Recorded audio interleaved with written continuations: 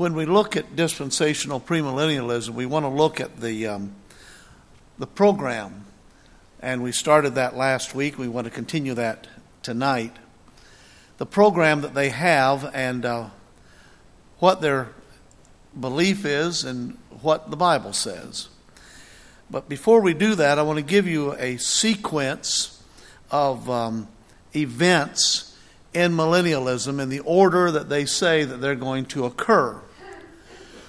The next coming event of God's timetable of prophecy, according to the premillennialists, is the rapture. The word rapture, to be caught up, does not appear in the Bible. It is used, however, to describe the event, of course, of 1 Thessalonians 4:14 through 17, in which believers are caught up to be with Christ in his second coming. The rapture refers to the time period to the start of the 7-day tribulation period, when believing Christians, both dead and alive, will, in the twinkling of an eye, rise up to meet Christ in the air. After the rapture will come the tribulation. This will be a 7-year period following the rapture, a phenomenal event that's going to take place. And it will be a world trial and world suffering. It is at this time that the Antichrist will reign over a federation of 10 nations, which, of course, possibly can include the United States, obviously. Daniel 9:27 and Matthew 24:21 are their references to that. We're going to take these one at a time and show what the Bible says about them, because we are in the process of disproving this false theory of dispensational premillennialism. Judgment seat of Christ. Here the believers raptured into heaven will stand before their Lord to receive crowns and rewards. Their sins have already been paid for at the cross. 2 Corinthians 5:10. Then comes the Battle of Armageddon. This will occur at the end of the 7-year tribulation period, when the Lord Jesus Christ comes down from heaven and wipes out the combined armies of more than 200 million men. The blood path covers over 185 miles in Israel. Revelation 14:20 is their reference. We talked a little bit about that reference last week. This, they claim, will take place in the valley of Jezreel. Those of you like me that have been there a number of times know that valley exists, and that is going to be where the Battle of Armageddon is going to take place, in those areas of 185 miles in Israel. Judgment of the nations after Armageddon. Christ will personally be inaugurated, and upon the earth his earthly kingdom will begin and reign. The people from all nations who have survived the tribulation will be judged individually as to whether or not they may enter Christ's kingdom. Their reference is Matthew 25:31 through 46. At this time, the surviving unsaved, non-believers, are judged before Christ, and the wicked are expelled from off the earth into everlasting punishment, where they will await their final judgment. Revelation 20:11 through 15 is their reference. The righteous, however, with joy will be permitted to enter the promised millennial kingdom. Resurrection of the tribulation saints. Those who have accepted Christ during the tribulation will be raised from the dead by the close of the tribulation 7 years as part of the first resurrection. Daniel 12:1 and 2 and Revelation 20. They will dispose of the evil ones during this same time period. Antichrist and the false prophets are thrown into the lake of fire. Revelation 20:1 through 3. The millennial 1,000-year reign of Christ, when all the believers and all the ages reign with Christ. Christ will reign on the earth, and the Old Testament promised kingdom prophesies of world peace will at once come true. Isaiah 11 and Revelation 20. The final rebellion at the end of the millennium, Satan will have a brief and last opportunity to deceive people. You must remember that many will be born during the millennial period. Millions will follow Satan. This horde of perhaps millions of people will completely encircle the believers and encompass Jerusalem in a stage of siege. When this occurs, God brings fire down from heaven, killing the millions of Satan's army. Revelation 20. The great white throne judgment. This is when the unsaved, non-believers are judged before God and condemned forever to the lake of fire. Both living and dead, unsaved, are judged here. Those previously dead up to this point have already been in hell of torment awaiting this final judgment day, Revelation 20. Then the earth burns up. To purify this earth, God sets it afire with a fervent heat. 2 Peter 3, 7, and 10. That, my friend, is the timetable of the dispensational premillennialist. Now, let's turn to their program and take a look at what they claim to have planned during this time. Based on the number of prophecies which they had misrepresented for many centuries before Christ, of course, appeared among the Jews as a teacher, the Jews had envisioned the coming of the Messiah who had been promised by those prophecies. They had a deep and longing desire for the kingdom which God had promised. They were certain that when it was established, that would have them then have an earthly kingdom, earthly king, who would be able not only to drive the Roman military forces out of the land, also to conquer quickly all others. Among the prophecies which related to this matter are as follows. Number one, those relating to the seed promise back in Genesis, those relating to the land promise, of course, in Genesis as well, and the prophecies concerning the promise of restoration from the land of Babylon. Also, promises relating to the king and his kingdom, and those, of course, 2 Samuel, Isaiah, Daniel, Genesis, Psalms, many, many verses. Now, let us turn to the let's see here. Number one here. I think we've spoken about this last week. A vital part, of course, of the millennial program is the contention that the prophecies of the Old Testament indicate that the Messiah was to reign on a literal throne over a fleshly Israel in Jerusalem, and that, of course, is a political ruler. We understand that as being one of part of their program. The coming of Jesus to offer the kingdom of the Jews. Once we finish this series in their program, I want to spend some time talking just about the kingdom of God and what the Bible really says about the kingdom. We have to understand a lot about the kingdom in order to refute some of these arguments. Second of all, in their program, the coming of Jesus to offer the kingdom to the Jews. That's part 2 of their program. They hold that because Christ did not measure up to the image which the Jews had of their promised king, most of them rejected him. They further hold that this fact, coupled with his condemnation of the Jews because of things that had taken place, of course, there at led to his crucifixion. Thus it is, they claim that the Jews crucified the king, rejected the kingdom, and the Jews were able to accomplish the crucifixion only by an appeal of the military power of Rome, a nation which the Jews hated with a vengeance because they, the Jews, so severely resented being a conquered people. They could not forget the great history of Israel as a kingdom under David. In those days, Israel was the conqueror, not the conquered. They could not forget the great physical glory and the widespread fame of Solomon and the kingdom over which he ruled. And even though many years had passed, Without the Jews having a king, they hoped for such a powerful king ruling by means of military might over a glorious earthly kingdom that would never diminish. There can be little doubt that by this hope, they blinded themselves to the spiritual import of the prophecies concerning the king and his kingdom.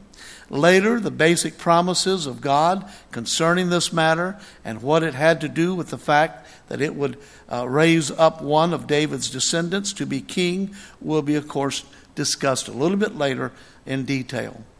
The Jews envisioned also only an ordinary, purely human descendant of David who would sit on a physical, literal throne on earth, who would rule by means of military power. The basic thing in their mind was an earthly kingdom with material wealth and military power.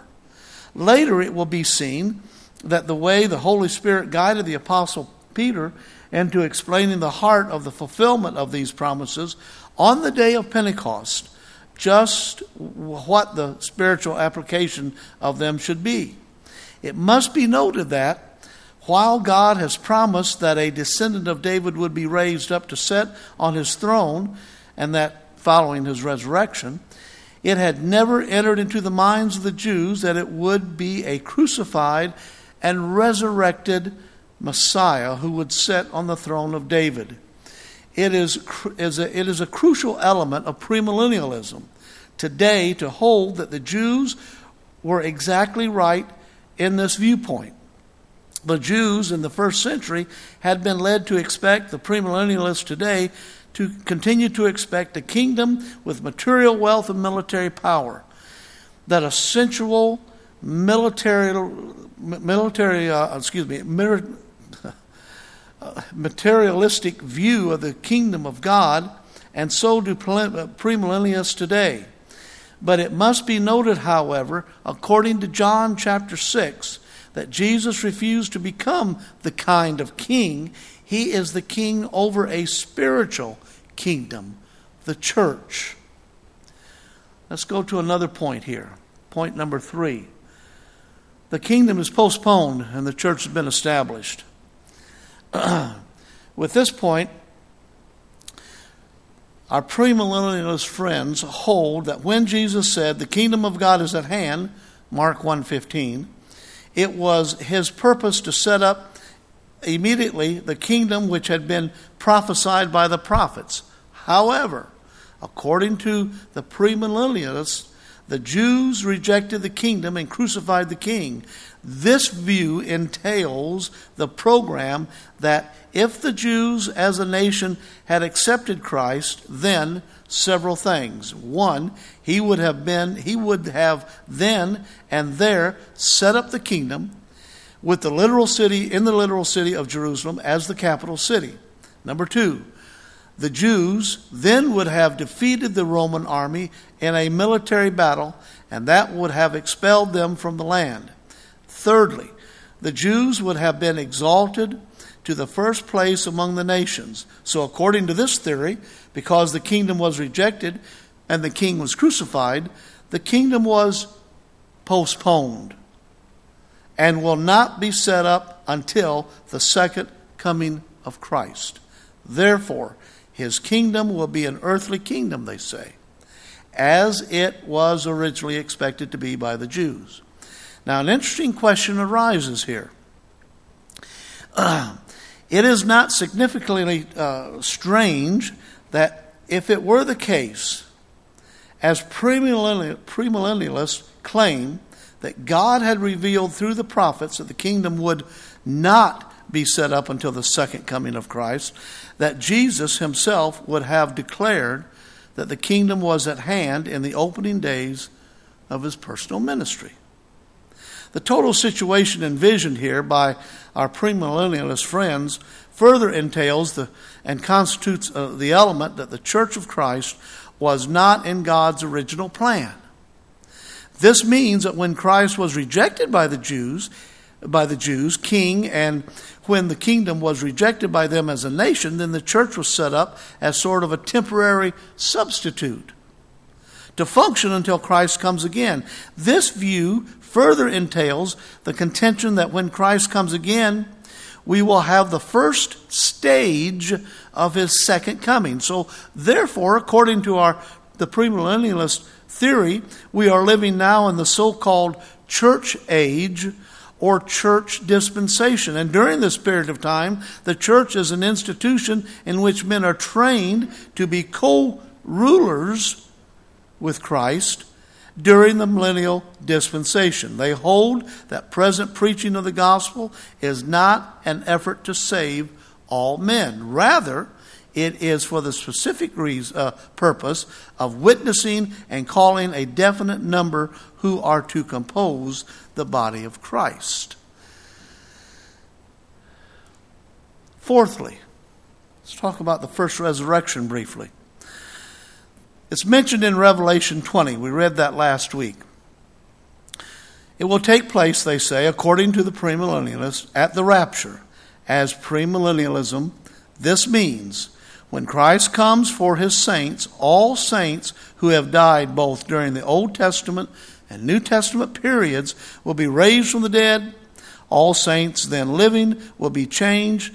This is the so-called first part of the resurrection of the tribulation of saints, later to be the second part of the first tribulation. Let's go on. We're just simply making these statements that they have placed out on their timetable. Then we're going to refute every one of them. The rapture. According to premillennialism, all the saints, both resurrected and changed, will ascend to meet the Lord in the air. The church age ends at the rapture.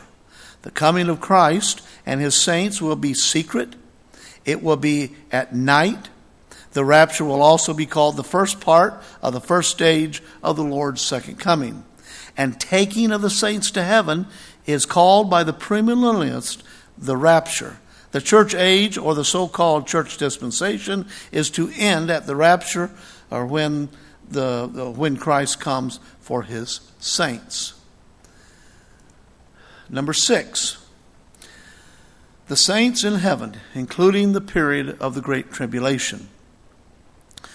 According to this false view, after the rapture, the saints will be in heaven and the Lord for 7 years. During these 7 years, the judgment of the saints will take place. This will involve the giving of each saint an appropriate reward and assigning to each his respective position.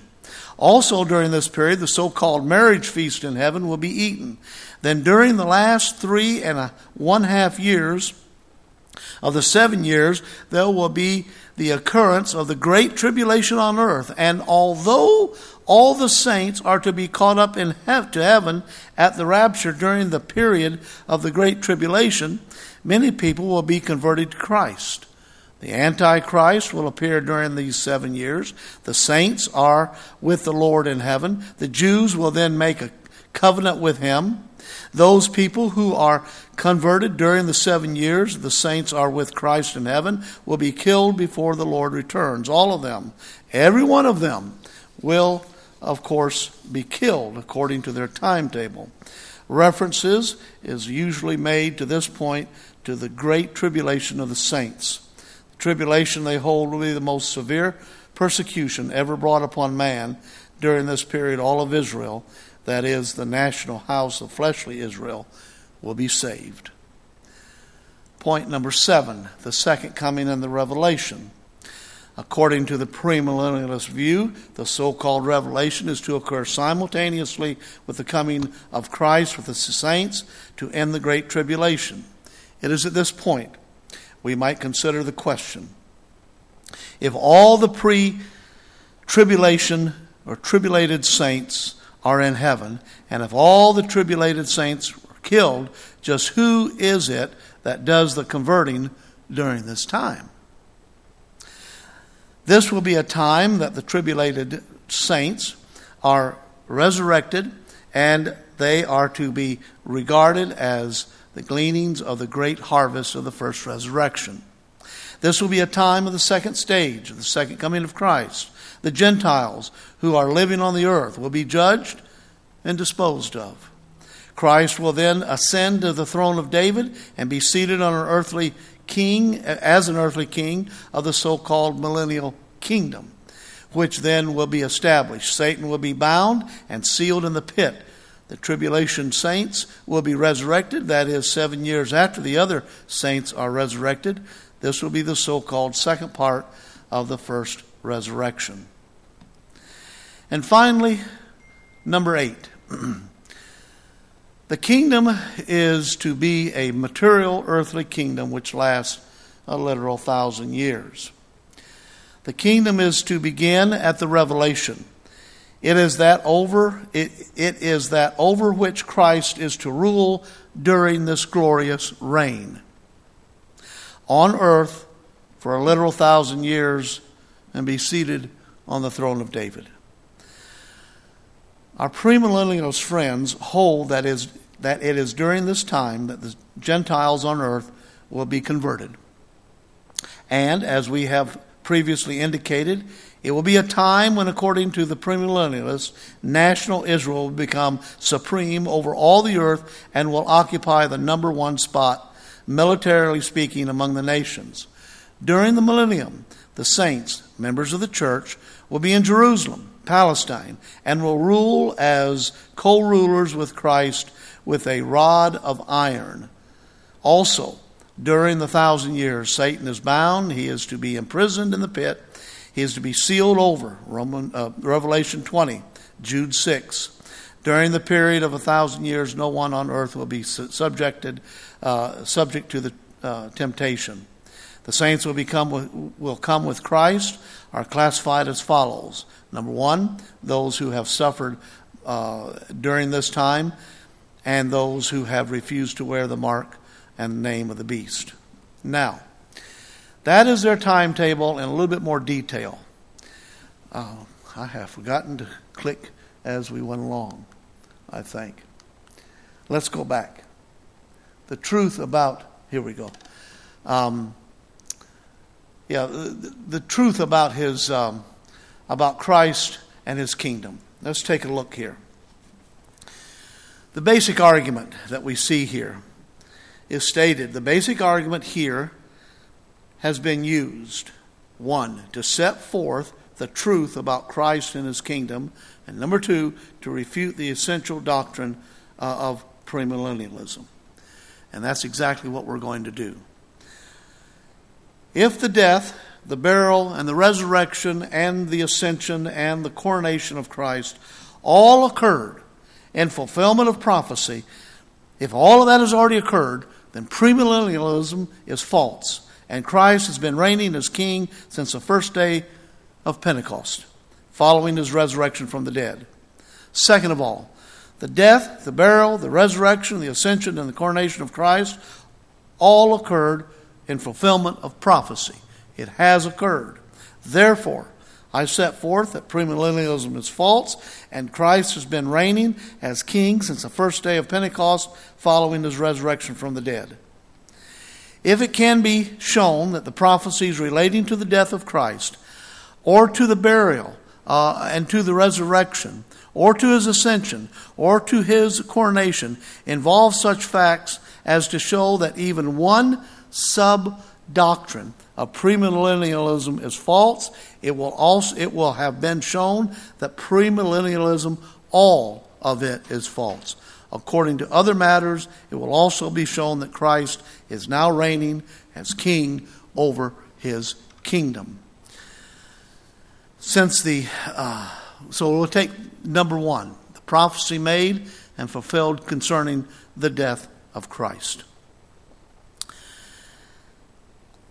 When you go back to the proof of the argument, I've written here the first premise means that if it were the original plan of God that Christ would come to this earth for a period of only approximately 33 years, as was actually the case, mentioned, of course, and recorded in the New Testament, then the core of the doctrines of premillennialism are false, and Jesus is now reigning as king. So we want to show that the sub-doctrines of the basic doctrines of this premillennialism is false. I have only to show the truth concerning his death, his burial, resurrection, the ascension, and the coronation of Christ. So in doing so, I want to show only that that premillennialism is false, but I also shall show you that Christ is now king, reigning over his kingdom. Therefore, it is clear that will be our first premise, and it will be true. Let me see if I've got the right. Yeah, here we go. Now, in the second stage here, the second premise that states that if the death, burial, resurrection, and ascension of Christ are prophesied as they actually occurred during the earthly ministry, and if they were, and if he were coronated, crowned as king following his ascension, then the minor premise, of course, is true.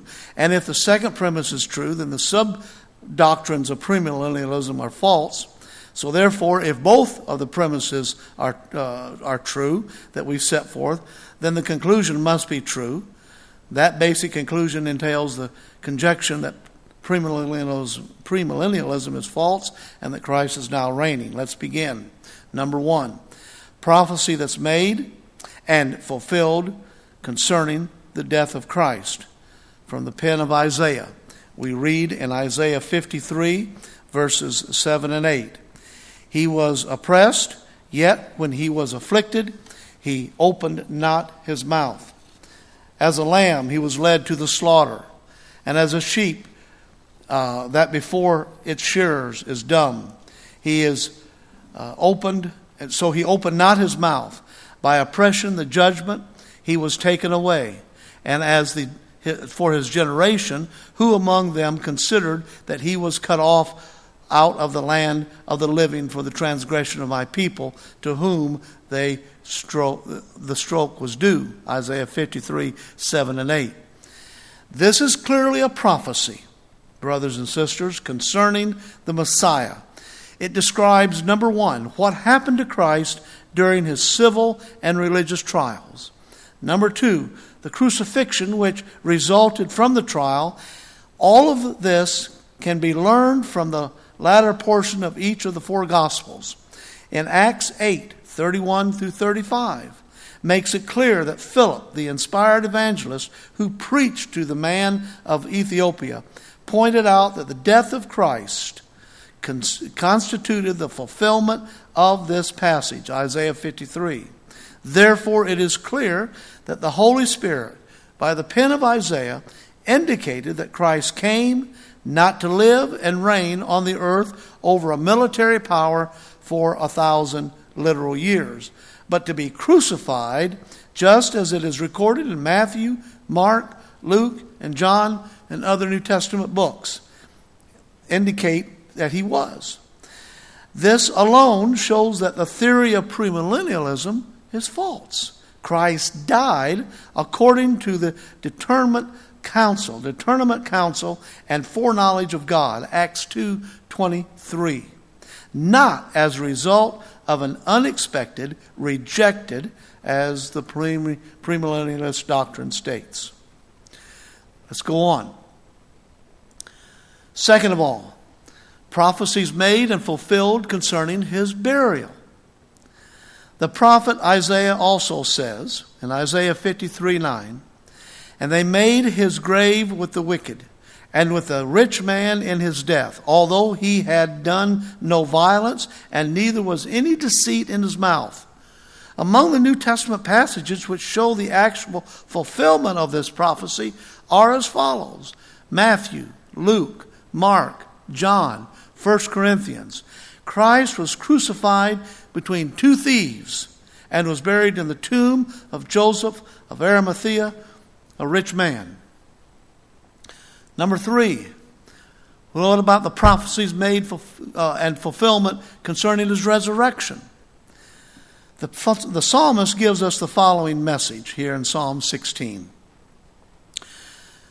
For thou wilt not leave my soul to Sheol, neither wilt thou, and this is from the old King James, wilt thou suffer thy Holy One to see corruption. According to the Apostle Peter, as recorded in Acts 2:22 and 23, this passage was fulfilled in the resurrection of Jesus Christ from the dead. Peter affirmed that he and other apostles were witnesses of the resurrection. Therefore, it is clear that it was not the plan of God that Christ should come and reign on the earth a literal 1,000 years, but that he should be crucified at the end of a brief ministry on earth, just as he was to be raised from the dead, just as he was before he had been dead long enough for his flesh to corrupt. This point allows proof that the theory of premillennialism is false. Let's go on. Prophecy made and fulfilled concerning his coronation. In Daniel 7:13 and 14, it says forth both the resurrection and the coronation. Daniel 2:44 should also be carefully considered. Daniel 7:13 and 14 makes it clear, one, that the subsequent the sequence to the resurrection and his entrance into heaven dominated, was the domain and the glory and the kingdom was given to him. Number two, that all of the people, the nations, the languages should serve him. Number three, that his dominion was to be an everlasting, age-lasting dominion. In fulfillment of this prophecy, in Acts 2:1 through 47, it clearly teaches, number one, that the kingdom was set up on the first day of Pentecost following the resurrection of Christ. Number two, that he became king over a spiritual kingdom, the church of the Lord Jesus Christ, Matthew 16:13 through 18, and not over some military, material, earthly kingdom with a political throne in Jerusalem. The marvelous teaching of the second chapter of Acts, second chapter of Acts, in connection with this matter at hand, will be considered now. Let's take a look at that. Let's take a look at a special look at Acts chapter 2 for just a moment before our time runs out. During the ministries of John and Jesus, the kingdom was at hand. Before considering the details in Acts 2, I think it would be valuable to note that there was a time of preparation of the kingdom, which began with the work of John the Baptizer, and which continued with the work of Christ and his 12 apostles. In Matthew chapter 3, 1 through 3, introduces Mary as the mother of Jesus, who was begotten by the Holy Spirit. In the statement which the priests and the scribes make to Herod in Matthew 2, the first 6 verses, makes it clear that Messiah, the governor who was to rule the people, was to be born in the city of Bethlehem, the province of Judah. In Matthew 3, the fact that the kingdom of heaven was at hand, about to be established, was announced by John. The work of John as a forerunner has been predicted by Isaiah, Isaiah 40. Also, we can take a look at Mark 1:14 and 15, and Matthew 3:3. Even though John the Baptizer lived and died before the church of Christ was established, and even though he was never a citizen of the kingdom, it is still the case that during the ministry he announced the kingdom of heaven was at hand. Matthew 3, the first 3 of the verses. The expression the kingdom, or the expression at hand, does not mean the kingdom was already set up.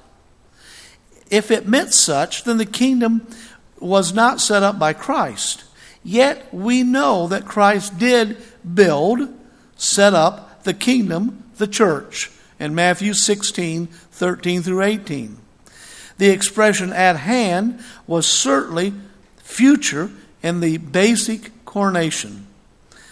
The day in which the expression at hand referred was future up until the day of Pentecost. The kingdom was certainly future when John the Baptizer preached that it was at hand. It was also future immediately before the time when Jesus was baptized and entered into his public ministry. This is seen in the case because Jesus also preached that men should repent, because in Matthew 4:17, the kingdom of heaven is at hand. But after the day of Pentecost, the kingdom was already in existence. Colossians 1:13. And from that day, the kingdom is referred to as being in existence in Acts 2:22 through 27. So all the elements that are necessary for the kingdom to be in existence came to be on the first day of Pentecost following the resurrection of Christ. Therefore, the kingdom was established on that day. So the expression "at hand" never refers to a time that is past. Neither does the expression refer to a time that is far distant in the future. 600 years before the birth of Christ, Daniel said that God would set up a kingdom. Daniel 2:44. But Daniel did not say that it was at hand at the time he wrote the prophecy. At that time, the kingdom was more than 600 years in the future. But when the time was fulfilled and the kingdom was about to appear, it was said to be at hand. The time was not fulfilled at the time when Daniel wrote that it would be set up, for it was more than 600 years in the future. Let's go on here with some more scripture. Jesus did say the kingdom is fulfilled. The time is fulfilled and the kingdom of God is at hand. Mark 1:15. The Lord did not say that the time would be fulfilled 2,000 years later. He said that the time is fulfilled. Our premillennialist friends presently tell us that the time has not yet come.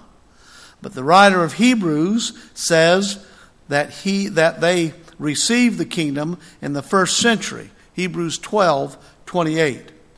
A crucial question should be asked at this point. When was the so-called failure of the kingdom announced?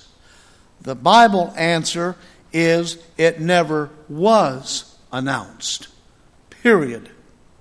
One can go through the gospel records from the time of the trial of Christ and confirm the truth that there is no statement to the effect that the kingdom was to be postponed. There is no reference to that at all. Christ made it clear that the kingdom would be set up during the time of some who lived during Christ's own earthly ministry. In Mark 9:1, the Bible says that he said unto them, Verily I say unto you, that there are some here of them that stand by, who shall in no wise taste of death till they see the kingdom of God come with power. Unless some who were living at the time Jesus made that statement are still living, the kingdom already has been established. Since no person is still living on the earth, the kingdom has already been established. We're going to stop right there, and we're going to finish this material that I prepared here about the kingdom, and then all of this will be yours. The timetable of the premillennialists is false. It is elaborate, and there is no basis at all of it in the Bible. They take things literally, sometimes figuratively, and that is wrong.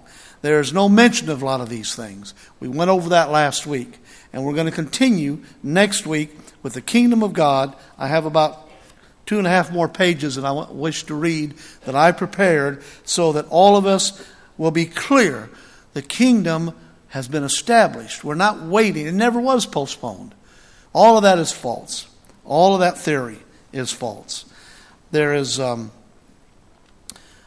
urgent need for all of us to read and study God's Word. That's how we increase our faith. If we're not familiar with the Word of God, there is no way that we can even begin to refute any of those arguments. But let us remember that those of us that are Christians knew enough to become a Christian. Therefore, we know enough to teach someone else. All of this can be handled later. The most important thing is to show people the true Christ, as what the Bible says.